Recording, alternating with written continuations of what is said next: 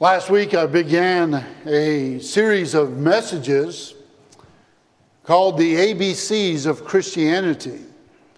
Of course, there's 26 letters in the alphabet, and we began with the letter A, and we talked on the subject of assurance. The assurance of your salvation, and just how can you know that you are assured that you will be saved. Today we want to look at the letter B. We want to talk about baptism. Simple water baptism. Now, we can read in the Old Testament, we can read many things about the ceremonial washings or baptisms.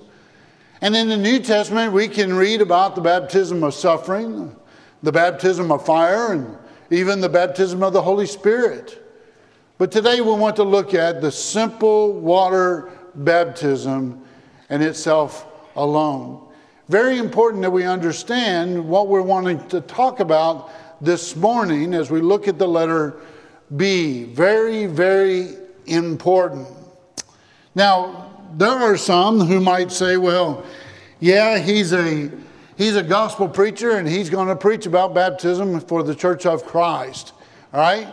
And others might contend that's all I ever talk about is baptism. But that's not correct. Right? And then also there will be some that will say, you shouldn't put baptism above Christ and the cross. The point is, if I preach Christ and Him crucified, if I preach the cross, it always leads me to the subject of baptism. Simple as that. Right? Now, today we want to put our emphasis upon baptism, particularly water baptism. Now, I contend, based upon what the Word of God teaches, that baptism in water is essential to salvation. I believe that, I am sure, and I am confident that that's what the Scriptures teach, and I will always contend for that. But I also believe that Jesus is our Savior. I also believe that He purchased our redemption on His cross. And that baptism is linked to Christ Jesus because He taught it. And He taught the reason and the purpose of baptism in water. And likewise, we are baptized into His death, as was just read by a few moments ago by Brother Matthew in Romans 6, 3 and 4. He shed His blood on the cross, and therefore we are baptized into His death. So there's a connection between the cross and water baptism, just as much as there is a connection between Christ and water baptism. By way of alliteration this morning, let's think about baptism. First of all, I want you to notice with me how baptism is connected to belief. Belief. Now, most of those who consider themselves to be a part of Christianity would say that belief is a very fundamental part of Christianity. I believe in Christ, and we do not deny that.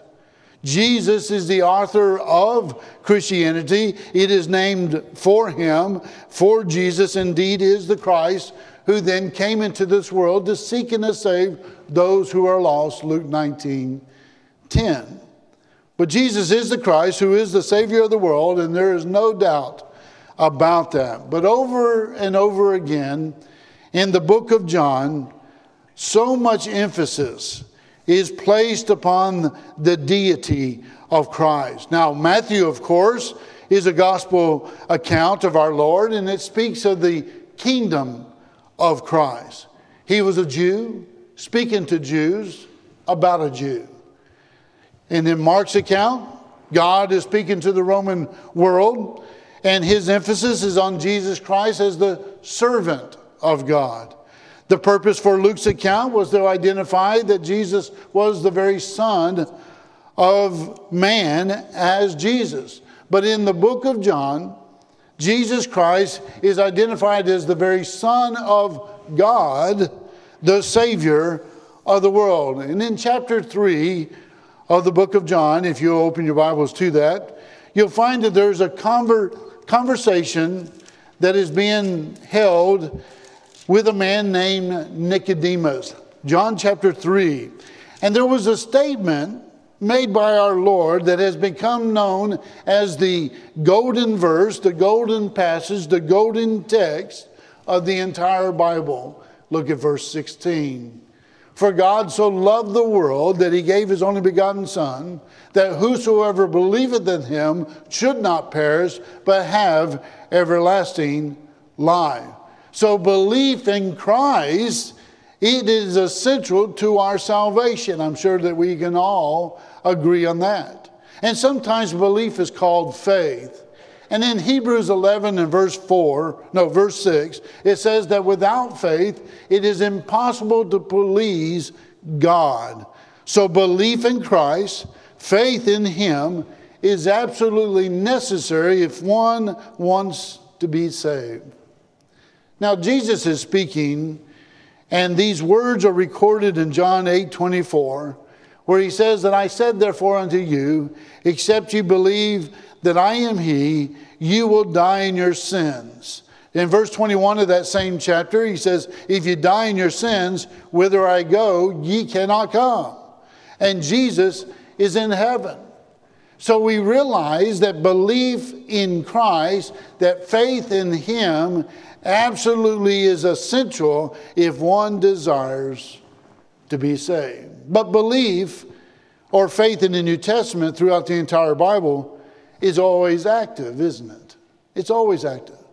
Even so faith, if it hath not works, is dead. Being alone, James 2:17 tells us. That we are not justified by faith alone in the New Testament, because the faith in the New Testament is active. It's not inactive. Now, it's just that simple, right? Now, so it is in Luke 6 and verse 46 that Jesus then would ask this question. And why call ye me Lord, Lord, and do not the things which I say? If I am your Savior, then listen to what I say and follow them. In Romans 6 and verse 17, again, we're reading from that particular chapter, Romans 6, as we were a few moments ago. But in verse 17, it says, but God be thanked that ye were the servants of sin, but that ye have obeyed from the heart that form of doctrine which was delivered you. He obeys from where? The heart, from the mind, from the inside. He obeys from the heart that form of doctrine that was delivered unto him. And in that very same chapter, Romans 6, he has been discussing the essentiality and the purpose of baptism. And so it is that one who is baptized scripturally then has believed in Christ, and he understands the purpose of baptism. Now, Jesus stated its purpose in Mark 16:16, when he said, he that believeth and is baptized shall be saved. Belief and baptism are joined together by the conjunction word and. Conjunction, junction, what's your function? Many of us remember that schoolhouse rock from days gone by. But he that believeth, keeps on believing, and is baptized shall be saved. Now, who made that statement? Well, Jesus did. Our Lord Jesus Christ, the one who speaks with all authority, Matthew 28:18, spoke those words just prior to ascending to his Father in heaven. He spoke those words to his chosen apostles. Now, that is the message that they preached during their ministry here on this earth, right? The church was established, the apostles preached, and the others who learned from them preached that same message, that he that believeth and is baptized shall be saved. So baptism is connected to belief. Now, here's the second point.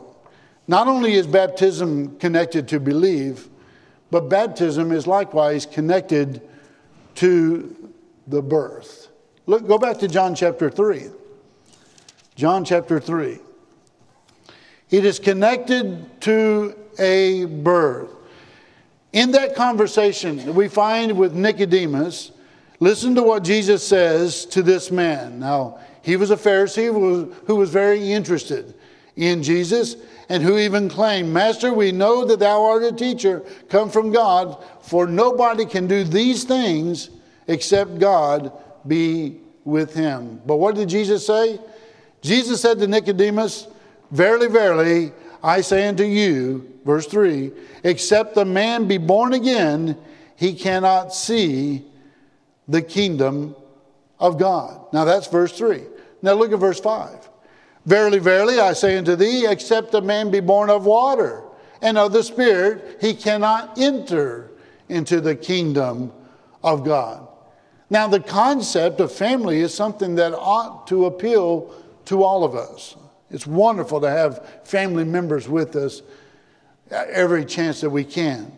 But for all of us are members of a family, and so we know that the church sometimes is identified as the family of God. We say that on occasions. This is the family of God. Who else would you want to be with but your family, right?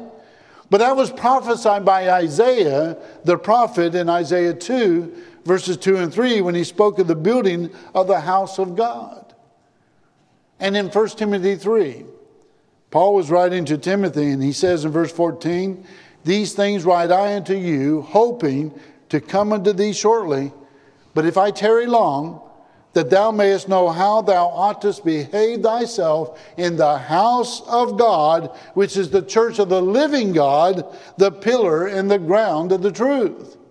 The house of God, God's family.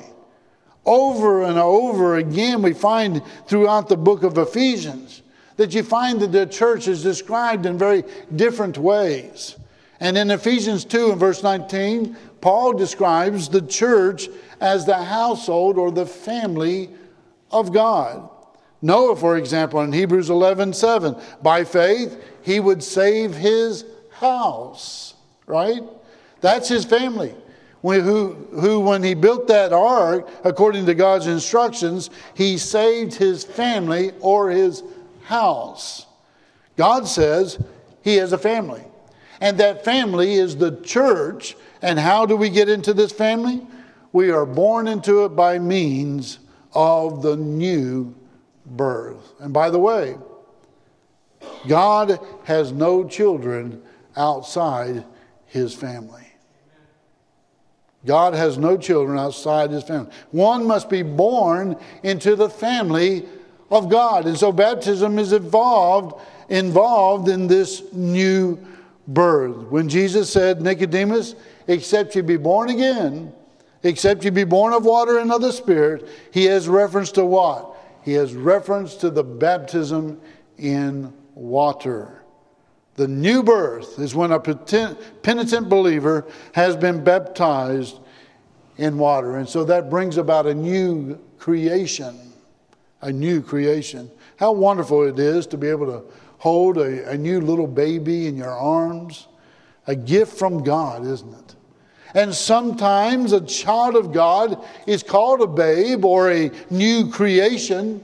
In 2 Corinthians 5 and verse 17, he says, if any man be in Christ, he is a new creature or a new creation. In him, old things are passed away. Behold, all things are become new. Now that's emphasized likewise in Romans chapter 6. We were reading in verses 3 or 4 a few moments ago, but notice verses 5 and 6. He's talking about rising to walk in newness of life. And the Apostle Paul says, for if we have been planted together in the likeness of his death, we shall be also in the likeness of his resurrection.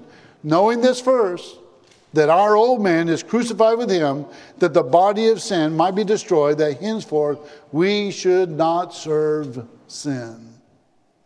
So there is one. that is now in Christ, who is identified as a new creature or a new creation. And likewise, if we think about this, remember what Peter wrote concerning baptism when he spoke in 1 Peter 3 of the antediluvian world?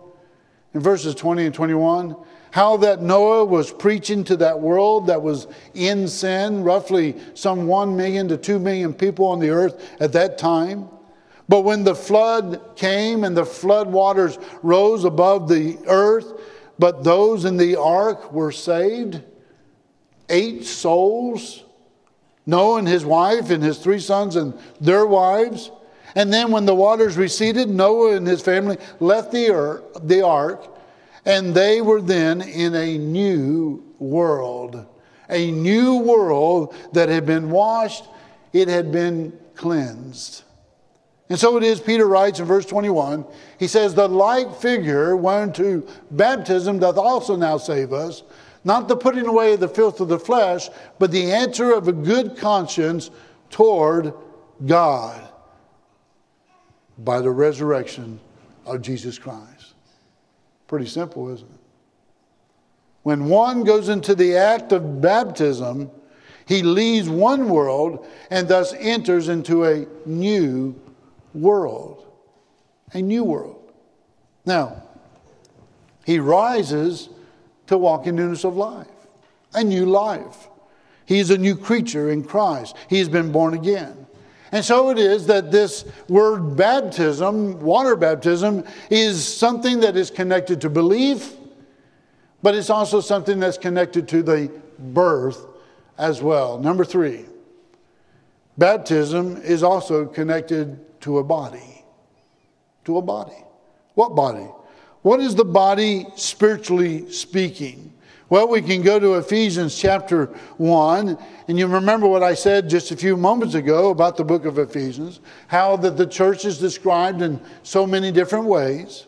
But in Ephesians 1, we find that Christ is exalted, that he is supreme, and he's now placed far above all principality and power and might and dominion in verse 21. He's got a name, and that is above every name.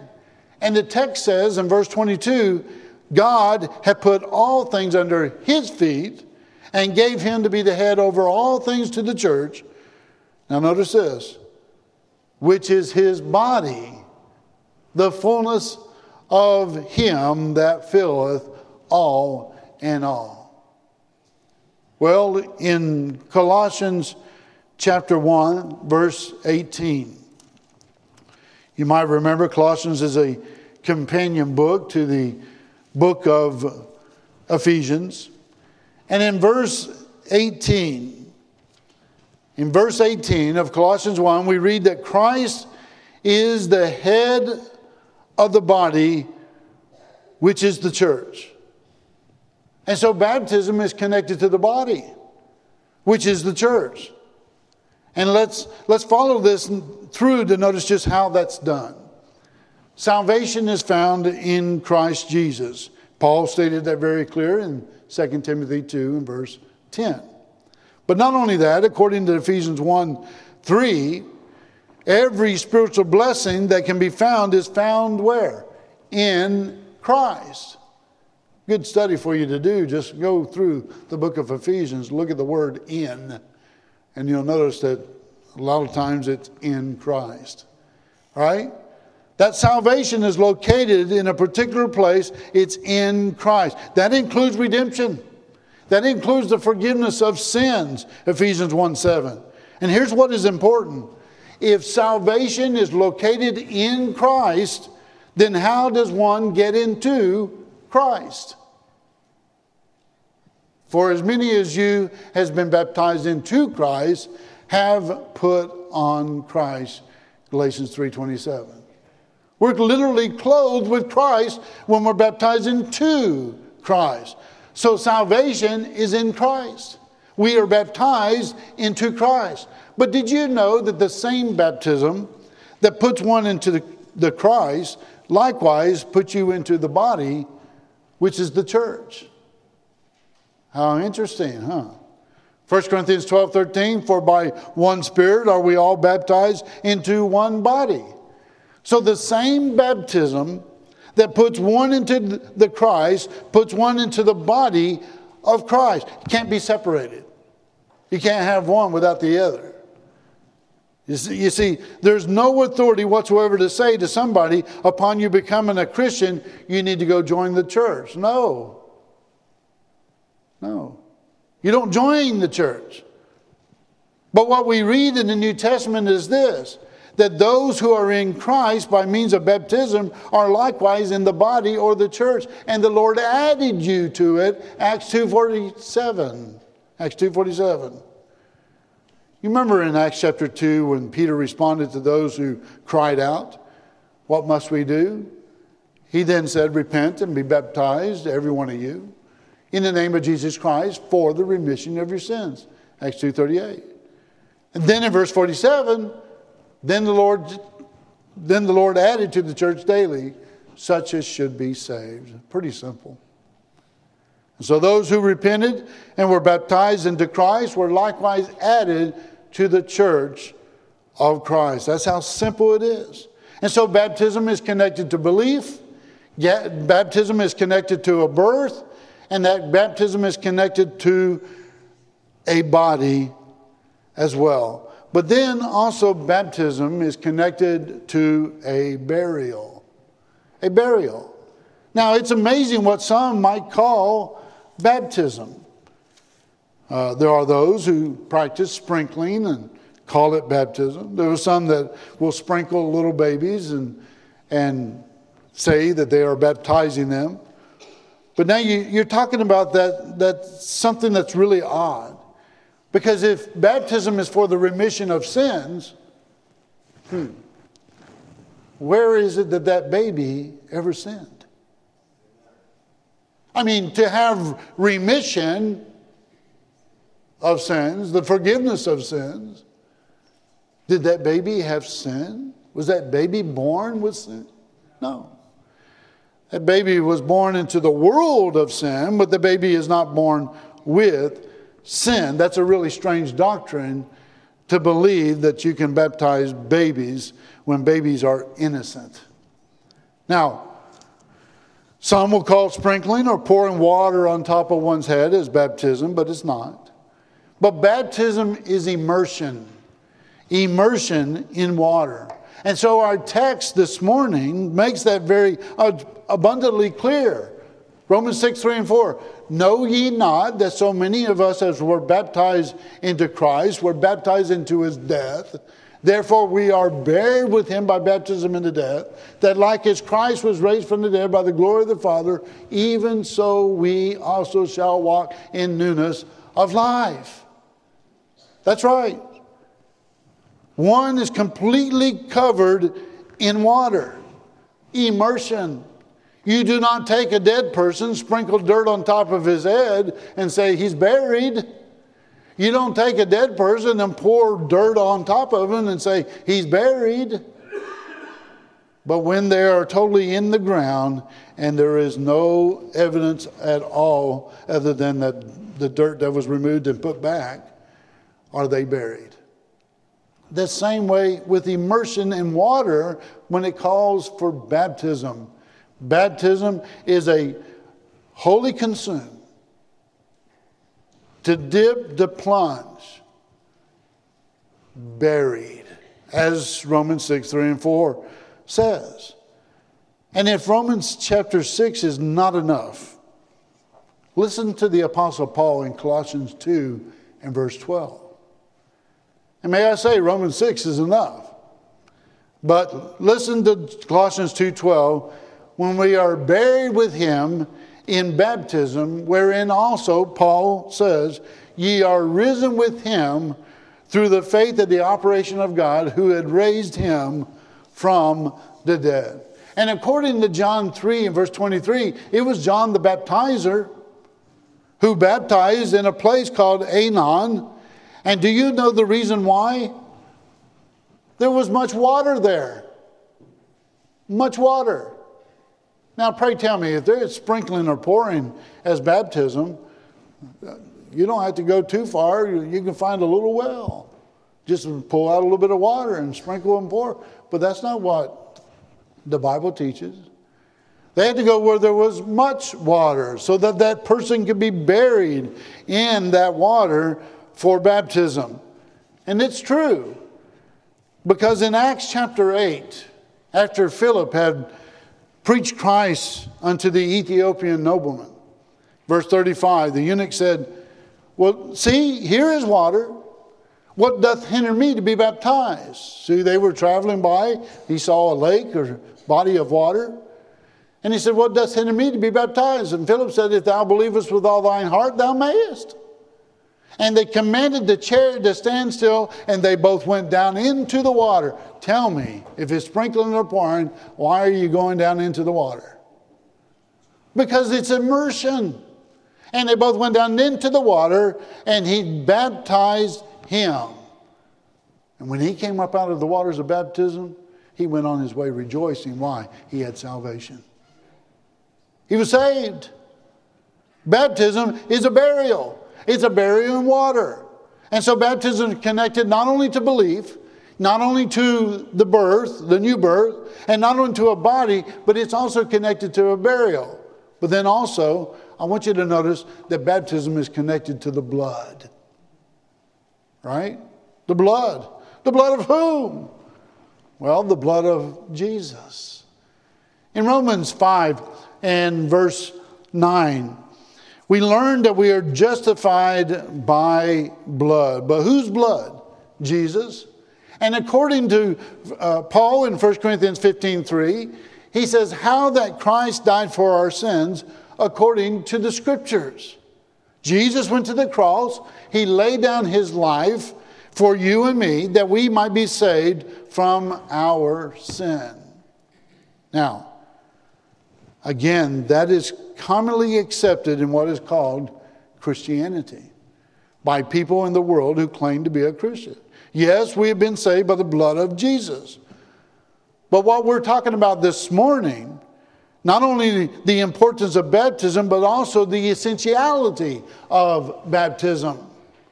Yes, Jesus shed his blood on the cross, and oh, what a vicious death he died. And yes, I want to put emphasis on that cross, because on that cross I have salvation.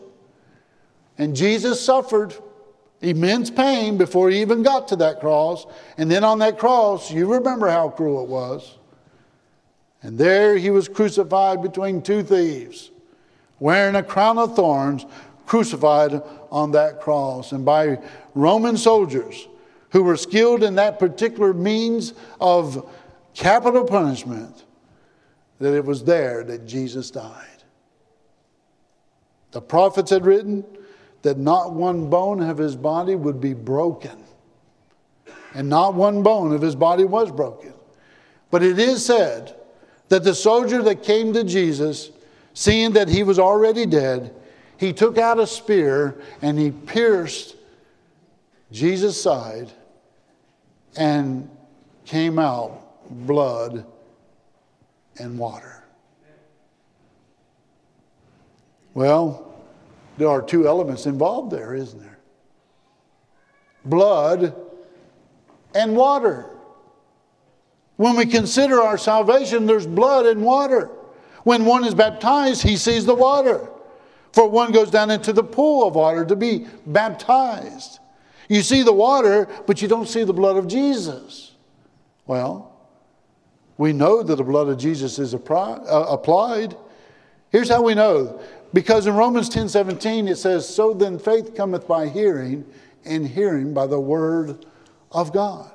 And the word of God tells us that when we are baptized, we're baptized into the death of Jesus. And Jesus shed his blood in his death. And therefore, when we are baptized into his death, that blood of Jesus cleanses our sin-stained soul. That all sin is removed. And we can say, yes, because we have been baptized into his death, we have been saved by his blood. You see? Now, the act of baptism doesn't magically do something to somebody in the sense that we never sin again. Every person who's ever been baptized will say, yes, I've sinned after I was baptized. But aren't we fortunate, because after we have been baptized for the remission of sins, that blood still keeps us cleansed?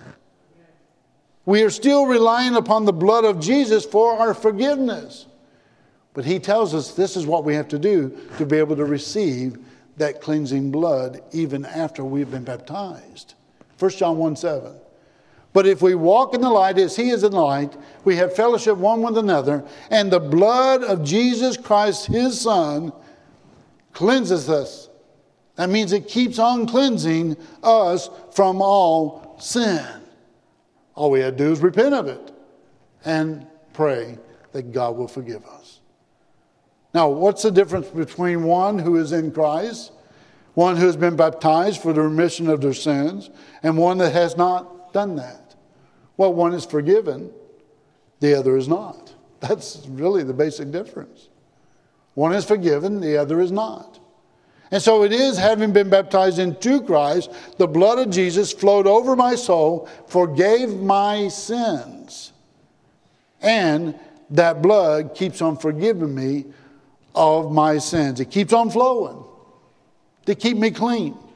And oh, how wonderful it is to be in Christ, and how wonderful it is to learn the importance of being baptized into Christ. And that baptism did not make me sinlessly perfect in the sense that I can never sin again. That's a false doctrine. But oh, the means is available now to keep me free from sin, to keep me cleansed, having been baptized into Christ, where I can come in contact with his precious blood. Why is it that something this simple, something this easy to understand, is so despised and rejected? Baptism. We're studying something from the New Testament this morning. Much emphasis is placed upon it. It's connected to a belief. It's connected to a birth. It's connected to a body. It's connected to a burial. And it is likewise connected to the blood. Jesus' blood. That's all easy to understand. So why then is there so much misunderstanding and rejection of this teaching? The only thing I can figure out is that the God of this world wants to blind us from that truth. He blinds minds. The God of this world, I'm talking about Satan, the devil, does not want us to know that belief in Christ is connected to our baptism. The God of this world, I'm talking about Satan, the devil, does not want us to know that our baptism is likewise connected to the new birth. The God of this world, I'm talking about Satan, the devil, does not want us to know that our baptism is connected to a burial, and then likewise connected to the body, and likewise connected to the blood. He don't want us to know that. He don't want us to be saved. He don't want us with God. And for sure, the God of this world does not want us to connect baptism to the blood of Jesus Christ, where we can have salvation. And so it is that there are those who cry out, even at this hour, what must we do? Well, there are well-trained professionals who will say this: well, you don't have to be baptized to be saved. You see, that's Satan speaking. And when that happens, Satan accomplishes his mission. The new birth is aborted. It is aborted. And people remain in their sins thinking that they are okay. And so, my friends, I hope that you are listening this morning. That baptism should not overshadow Christ and his cross, but it is connected to Christ Jesus and his cross. Because Jesus taught baptism for the remission of sins when he said, "He that believeth and is baptized shall be saved." And it's connected to the cross because it was connected to his death on that cross. If you understand that and you know what you need to do, are you willing to do that? The time is now. If you believe that Jesus is the Christ, you're willing to make those changes in your life called repentance, Luke 13:3. If you're willing to make that confession of the sweet name of Jesus, Romans 10:10. And then put the Lord on in baptism for the remission of your sins, Acts 2:38, Mark 16:16. And then be added to the Lord's church, which is his body, Acts 2:47, Colossians 2:12, and many other verses. You might be already a child of God. Remember that blood can continue to cleanse you if only you repent of that sin, pray that God will forgive you. And here we are to help you in any way. But you have to come as together we stand and sing.